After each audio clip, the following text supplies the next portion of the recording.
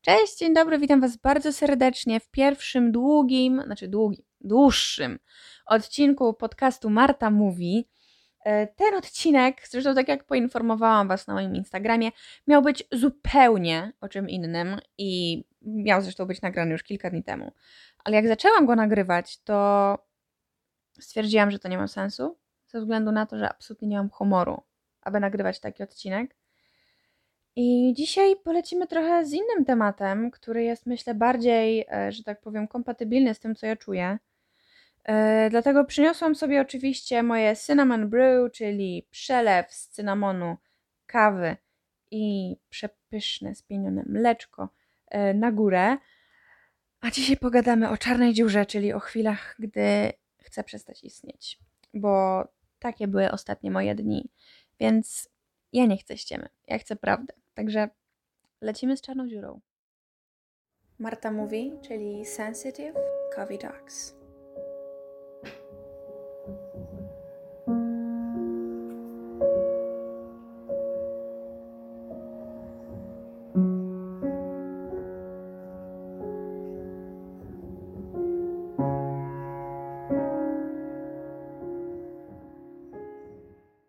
It's okay not to feel okay sometimes. Ten cytat towarzyszy mi od kilku dni i myślę, że nawet może kilku tygodni. Czasem wydaje mi się, że to jest prawda, czasem chciałabym absolutnie w to nie wierzyć. A właściwie czasem w to w ogóle nie wierzę. Może bądźmy szczerzy. Bo to jest okej, czasem nie czuć się okej. I jakby ja rozumiem, o co w tym chodzi. Chodzi o to, że mamy sobie dać przyzwolenie na to, żeby czasem czuć się słabo, czuć się gorzej, czuć się źle. Tylko że ja chwilami chciałabym czuć się dobrze, a nie potrafię. Mam świadomość, że tak naprawdę na tym świecie nie ma ludzi idealnych. Ludzi jakby na 100% non-stop. To jest po prostu niemożliwe, żeby być na 100% idealnym przez cały czas, bo ideał nie istnieje. Każdy z nas ma jakąś troszeczkę inną wizję ideału i po prostu nie ma takiej opcji, żeby jedna osoba była uwielbiana, adorowana i podziwiana przez wszystkich, bo zawsze znajdzie się ktoś, komu coś nie będzie pasowało. A w takim razie, czy można mówić tutaj o ideale? No wydaje mi się, że nie. Z tym, że wiecie, każdy z nas czasem popełnia błędy. Jakby moim zdaniem w ogóle tylko dzięki błędom możemy stać się lepsi i możemy się rozwijać. Te błędy faktycznie są jakąś taką powiedzmy trampoliną, od której my się możemy odbić i wskoczyć na kolejny poziom naszego życia, poziom w relacji, poziom, nie wiem, w wiedzy, czy gdziekolwiek. Tylko że my bardzo często nie pozwalamy sobie popełnić błędów. Nie pozwalamy sobie popełniać błędów, bo brakuje nam takiej świadomości, że choćbyśmy się nie wiem jak starali, do perfekcji nigdy nie dojdziemy. Jakby z tym się trzeba pogodzić, ale ja wiem, że to jest bardzo trudne, bo ja sama choruję na perfekcjonizm i tak jak bardzo często tego nie widać w wielu rzeczach, które robię, tak gdzieś tam w głowie cały czas ten perfekcjonizm jest. Zresztą to nie sprzyja mojemu rozwojowi w takim sensie, że po prostu czasem albo jestem perfekcyjna, albo nie robię nic, bo stwierdzam, że okej, nie zrobię tego perfekcyjnie, to po co mam w ogóle coś robić?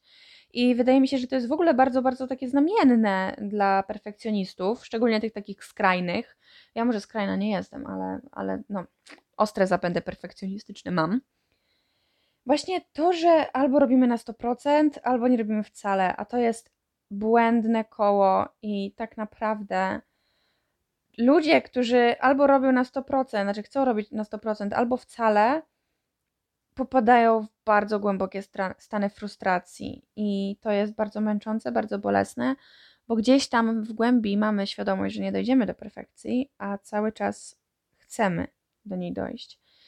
Zresztą w XXI wieku no to świat od nas wymaga, tak? Bycia pozytywnym, zmotywowanym, aktywnym, zdyscyplinowanym, wypoczętym non-stop, wyluzowanym, otwartym, normalnie zawsze i wszędzie. Mamy być na najwyższych obrotach, mamy być genialni, mamy być naj. A ja jeszcze raz powtórzę, bycie zawsze i wszędzie jest po prostu niemożliwe. Jakby w którymś momencie na kilometr będzie czuć fałsz. Będzie czuć, że to nie jesteście wy. prawdziwi. Nie można być super aktywnym, super zdyscyplinowanym, pozytywnym i wypoczętym cały czas. Czasem potrzebujemy odpoczynku bez żadnej pracy, a to, że na przykład jesteśmy bardzo zmęczeni pracą i że już nie mamy siły, że nie mamy ochoty się już uśmiechać, nie mamy ochoty, nie wiem, być super miłym dla innych ludzi. Brakuje nam cierpliwości i po prostu chcielibyśmy się zamknąć w pokoju, w łazience, gdziekolwiek, wyjść na spacer sami ze sobą. Mamy dość. To jest absolutnie normalne, tylko my, ludzie XXI wieku, a wydaje mi się, że tak naprawdę w każdej epoce, w każdym wieku tak jest, że my sobie na to nie pozwalamy.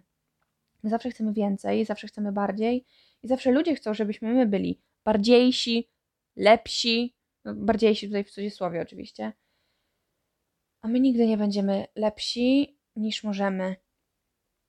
Mamy jakieś predyspozycje w każdym momencie naszego życia do bycia szczęśliwym, do bycia aktywnym, do bycia pozytywnym i może dlatego właśnie tak bardzo niszczące są słowa weź się tym nie przejmuj, nie martw się, inni mają gorzej i tak dalej, bo w momencie, w którym na przykład czujecie się absolutnie zdołowani, macie wszystkiego dość i najchętniej nie wstawalibyście z łóżka, usłyszenie, że nie martw się, będzie dobrze, weź się uśmiechnij, co ty tam, wcale nie masz problemów, może to leżenie w łóżku jest wszystkim, co jesteście w stanie w tym momencie zrobić.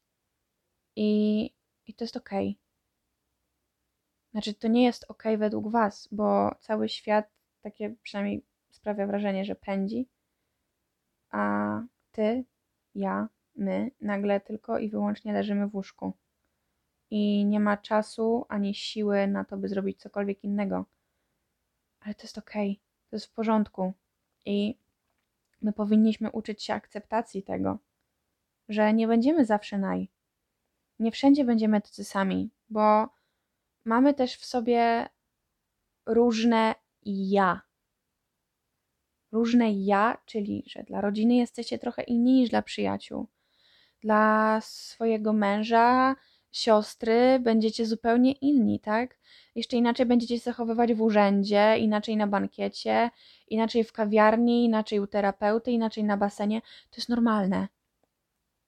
Tak zwane dialogowe ja i nikt nie może od nas wymagać, że za każdym razem będziemy idealni, tacy sami, bo czasem przy niektórych łatwiej nam wyrzucić te takie złe emocje, tak? One też gdzieś w nas są, znaczy złe emocje i nie mówię tutaj, że one są złe, bo wiadomo, nie porównujemy emocji, w ogóle nie oceniamy, to jest po prostu w nas.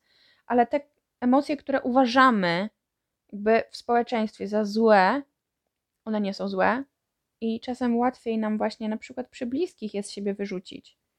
Bo gdzieś tam się hamujemy w pracy, w szkole, nie wiem, na uczelni, gdziekolwiek.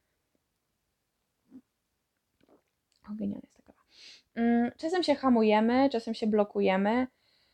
A niestety czasem blokujemy się również przy bliskich ludziach, dlatego że nie chcemy ich chociażby zranić. I to z jednej strony jest bardzo dobre, a z drugiej strony czasem lepiej już, nie wiem, mieć taki układ z bliską osobą. Oczywiście no, te układy nie zawsze są dobre dla obu stron, ale jeżeli się ładnie tym pokieruje, to całkiem nieźle może na tym wyjść. Można zrobić taki układ, że czasem wyrzucamy z siebie. Jakby druga strona nie bierze tego do siebie, bo wiadomo, że nie chodzi o tą osobę, tak?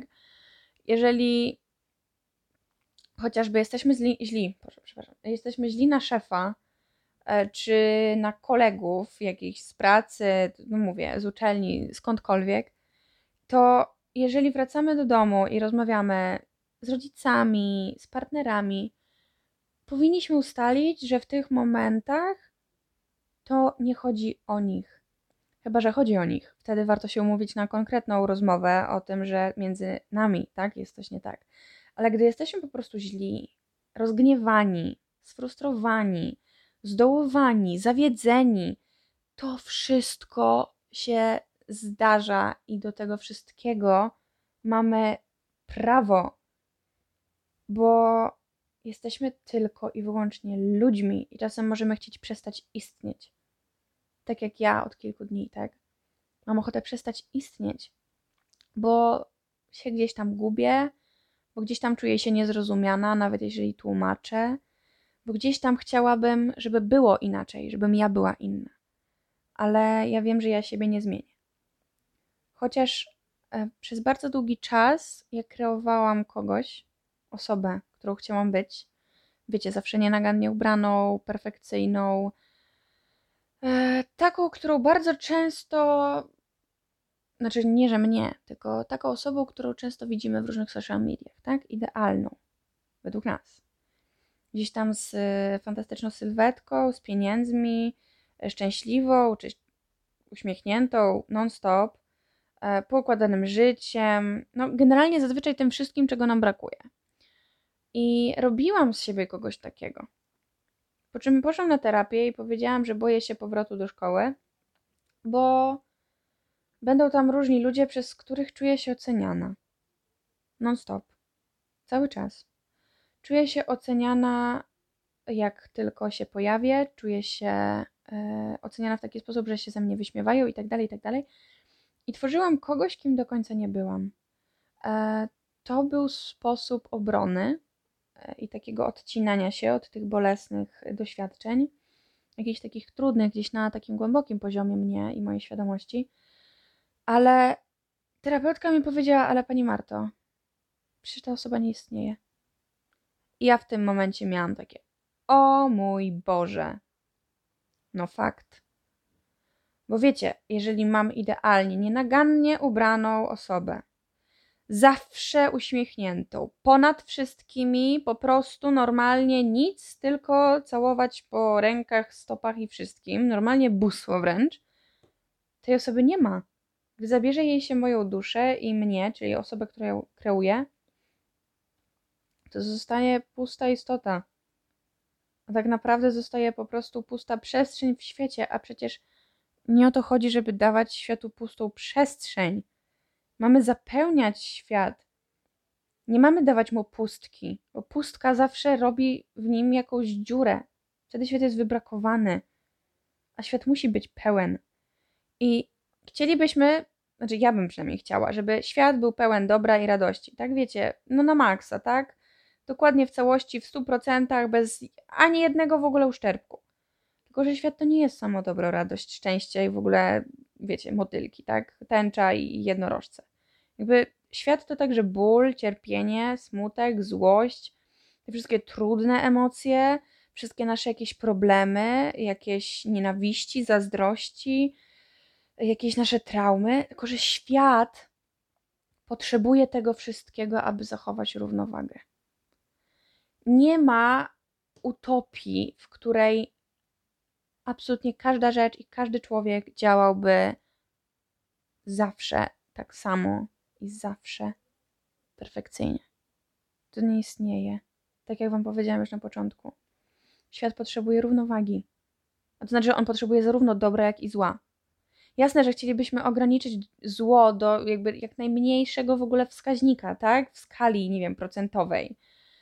Ale to zło zawsze gdzieś będzie, bo my te rzeczy potrafimy nazywać złymi. Tylko chciałabym, żeby każdy z was wiedział, że nie ma złych emocji. Nie ma tego, że okej, dzisiaj czujecie się smutni, przygnębieni. To jest w porządku, tak? It's okay not to feel okay. Świat musi mieć równowagę. Czyli musi mieć i złość, i gniew, i smutek, i radość, euforię, aktywność, ambicje. To wszystko jest po prostu bardzo, bardzo, bardzo potrzebne. Oczywiście no, w zachowywaniu tej równowagi, tak, szczególnie w środku, gdzieś tam w naszych umysłach, w naszych sercach, w naszych ciałach, nie pomaga nam ilość social mediów, tak? Co chwilę widzimy właśnie tych po prostu wykreowanych, fantastycznych ludzi z genialnymi ciałami, figurami, pieniądze, tu jakieś ciągle podróże, wiecie, wille za 5 miliardów złotych i tak dalej, i tak dalej. No naprawdę, za każdym razem widzimy ludzi, którzy mają wszystko, czego my nie mamy, a bardzo byśmy chcieli mieć. Tylko, że w tym momencie zazwyczaj zaczynamy się porównywać. A zamiast się porównywać, co właściwie robimy za każdym razem, no bo tego nas nauczono, tak? Od dziecka jesteśmy uczeni porównywania się, chociażby poprzez systemy ocen w szkole, porównywanie, o, ty to zrobiłeś ładnie, a to nie. jakby ocena zawsze będzie miała skutki w porównywaniu się. Tylko że zamiast właśnie się porównywać, lepiej jest czasem wyłączyć social media, pomedytować, skupić się na sobie, przejść się na spacer, wczuć się we własne serce, duszę i umysł i postarać się być dla siebie łagodnym. Ja tego bardzo często nie umiem. Czekajcie, zaschło mi w gardle.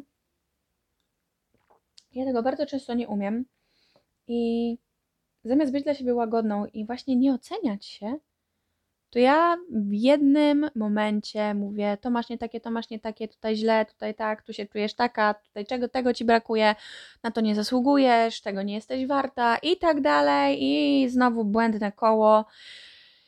No to nie ogranicza po pierwsze trudu na waszego życia i tak naprawdę nie sprawia, że czujemy się lepiej. Tak? My sobie nie poprawimy niczego. Samopoczucia, my sobie tylko dowalamy. I wtedy jeszcze bardziej chcemy przestać istnieć, tak? Jakby rozszerzamy tą naszą czarną dziurę, która jest w naszym sercu, w naszym umyśle i czujemy się coraz bardziej martwi w środku. Zamiera oddech, gdzieś tam gubi się nasza magia wewnętrzna, ta energia, którą dajemy światu i gdy tak powoli przestajemy istnieć, znów zabieramy światu cząstkę, której on bardzo potrzebuje. Bo świat potrzebuje każdego z nas, niezależnie od tego, czy jesteśmy dzisiaj radośni, czy nie. Świat potrzebuje również tych smutnych, tych melancholijnych, bo czasem ci ludzie widzą więcej niż ci euforyczni. Jakby w euforii, tak jak w zakochaniu, tak jak gdy jesteśmy po prostu trochę tak jak na haju, tak? Zachodzą takie zmiany w naszych umysłach, że my po prostu nie zauważamy wielu rzeczy. A ci smutni, czasem wolniejsi, wycofani, więcej widzą. Ja też sama zauważyłam to właśnie od kilku dni, no ja nie jestem najszczęśliwsza od kilku dni, tak? Mam problemy z akceptacją siebie, swojego ciała, myśli, tego, kim jestem, jaka jestem, jak się czuję. I brakuje mi zgody. Momentami. Naprawdę brakuje mi zgody na to, żeby być taką, jaką jestem, a nie taką, jaką chciałabym być. I to boli. Ale jednocześnie ja wiem, że właśnie więcej zauważam, więcej odczuwam, gdy jestem taka przygnębiona, smutna, pusta, obojętna na to, co się wydarzy, że gdzieś tam jestem lepszym obserwatorem, a świat potrzebuje uważnych obserwatorów. Ja wiem, że to, że ja jestem smutna dziś, to po pierwsze nie znaczy, że ja będę smutna jutro, choć w moim przypadku najczęściej to znaczy, że wcale nie będzie lepiej następnego dnia, ale może być troszkę lepiej. Tylko chodzi o to, żeby się nie oceniać, a w chwilach, gdy naprawdę chcecie przestać istnieć, to chociaż skupcie się na oddechu. Na takim bardzo świadomym oddechu. Świadomym egzystowaniu. To nawet nie na istnieniu jakimś takim, wiecie, byciu jakimś. Nie zastanawiajcie się, jacy jesteście. Skupcie się na tym, że jesteście. I może nawet nie chcecie być. Bo ja bardzo często po prostu nie chcę być, nie chcę istnieć, nie chcę egzystować. To nie znaczy, że chcę umrzeć. Ja po prostu chciałabym przestać istnieć. Ale w tych momentach nie podbijajcie w sobie tej chęci, jakby tego pragnienia, aby przestać istnieć. I nie dołujcie że nie jesteście jacyś. Bo to świat chce, żebyście byli jacyś. A wy do bycia potrzebujecie tylko i wyłącznie bycia. I to jest chyba w sumie wszystko, co chciałam wam powiedzieć na ten temat, bo na ten temat można mówić bardzo długo, a z drugiej strony w tym temacie chodzi o odczuwanie, tak? Każdy z nas czasem czuje się jak taka czarna dziura. Czujemy się czasem puści, wciągamy wszystko w siebie, zachowujemy i gdzieś tam, jak ktoś mówi nam, żebyśmy coś powiedzieli, żebyśmy opisali, co czujemy, to my nie wiemy. I to jest okej. To jest w porządku. Tak? Zamknijmy tym cytatem, który powiedziałam wam na początku. It's okay not to feel okay sometimes. Or not sometimes. Czasami będziemy się czuć źle. Będą pewnie też nawet długie momenty, kiedy będziemy po prostu czuć się bardzo źle. Ale pamiętajcie, że to jest w porządku. Bo każdy z nas się czasem tak czuje. i nie ma w tym absolutnie nic złego. I każdy z was, każdy z nas jest godzien miłości, akceptacji i łagodności tylko dlatego, że jest. Nie, że jest jakiś, tylko dlatego, że po prostu jest.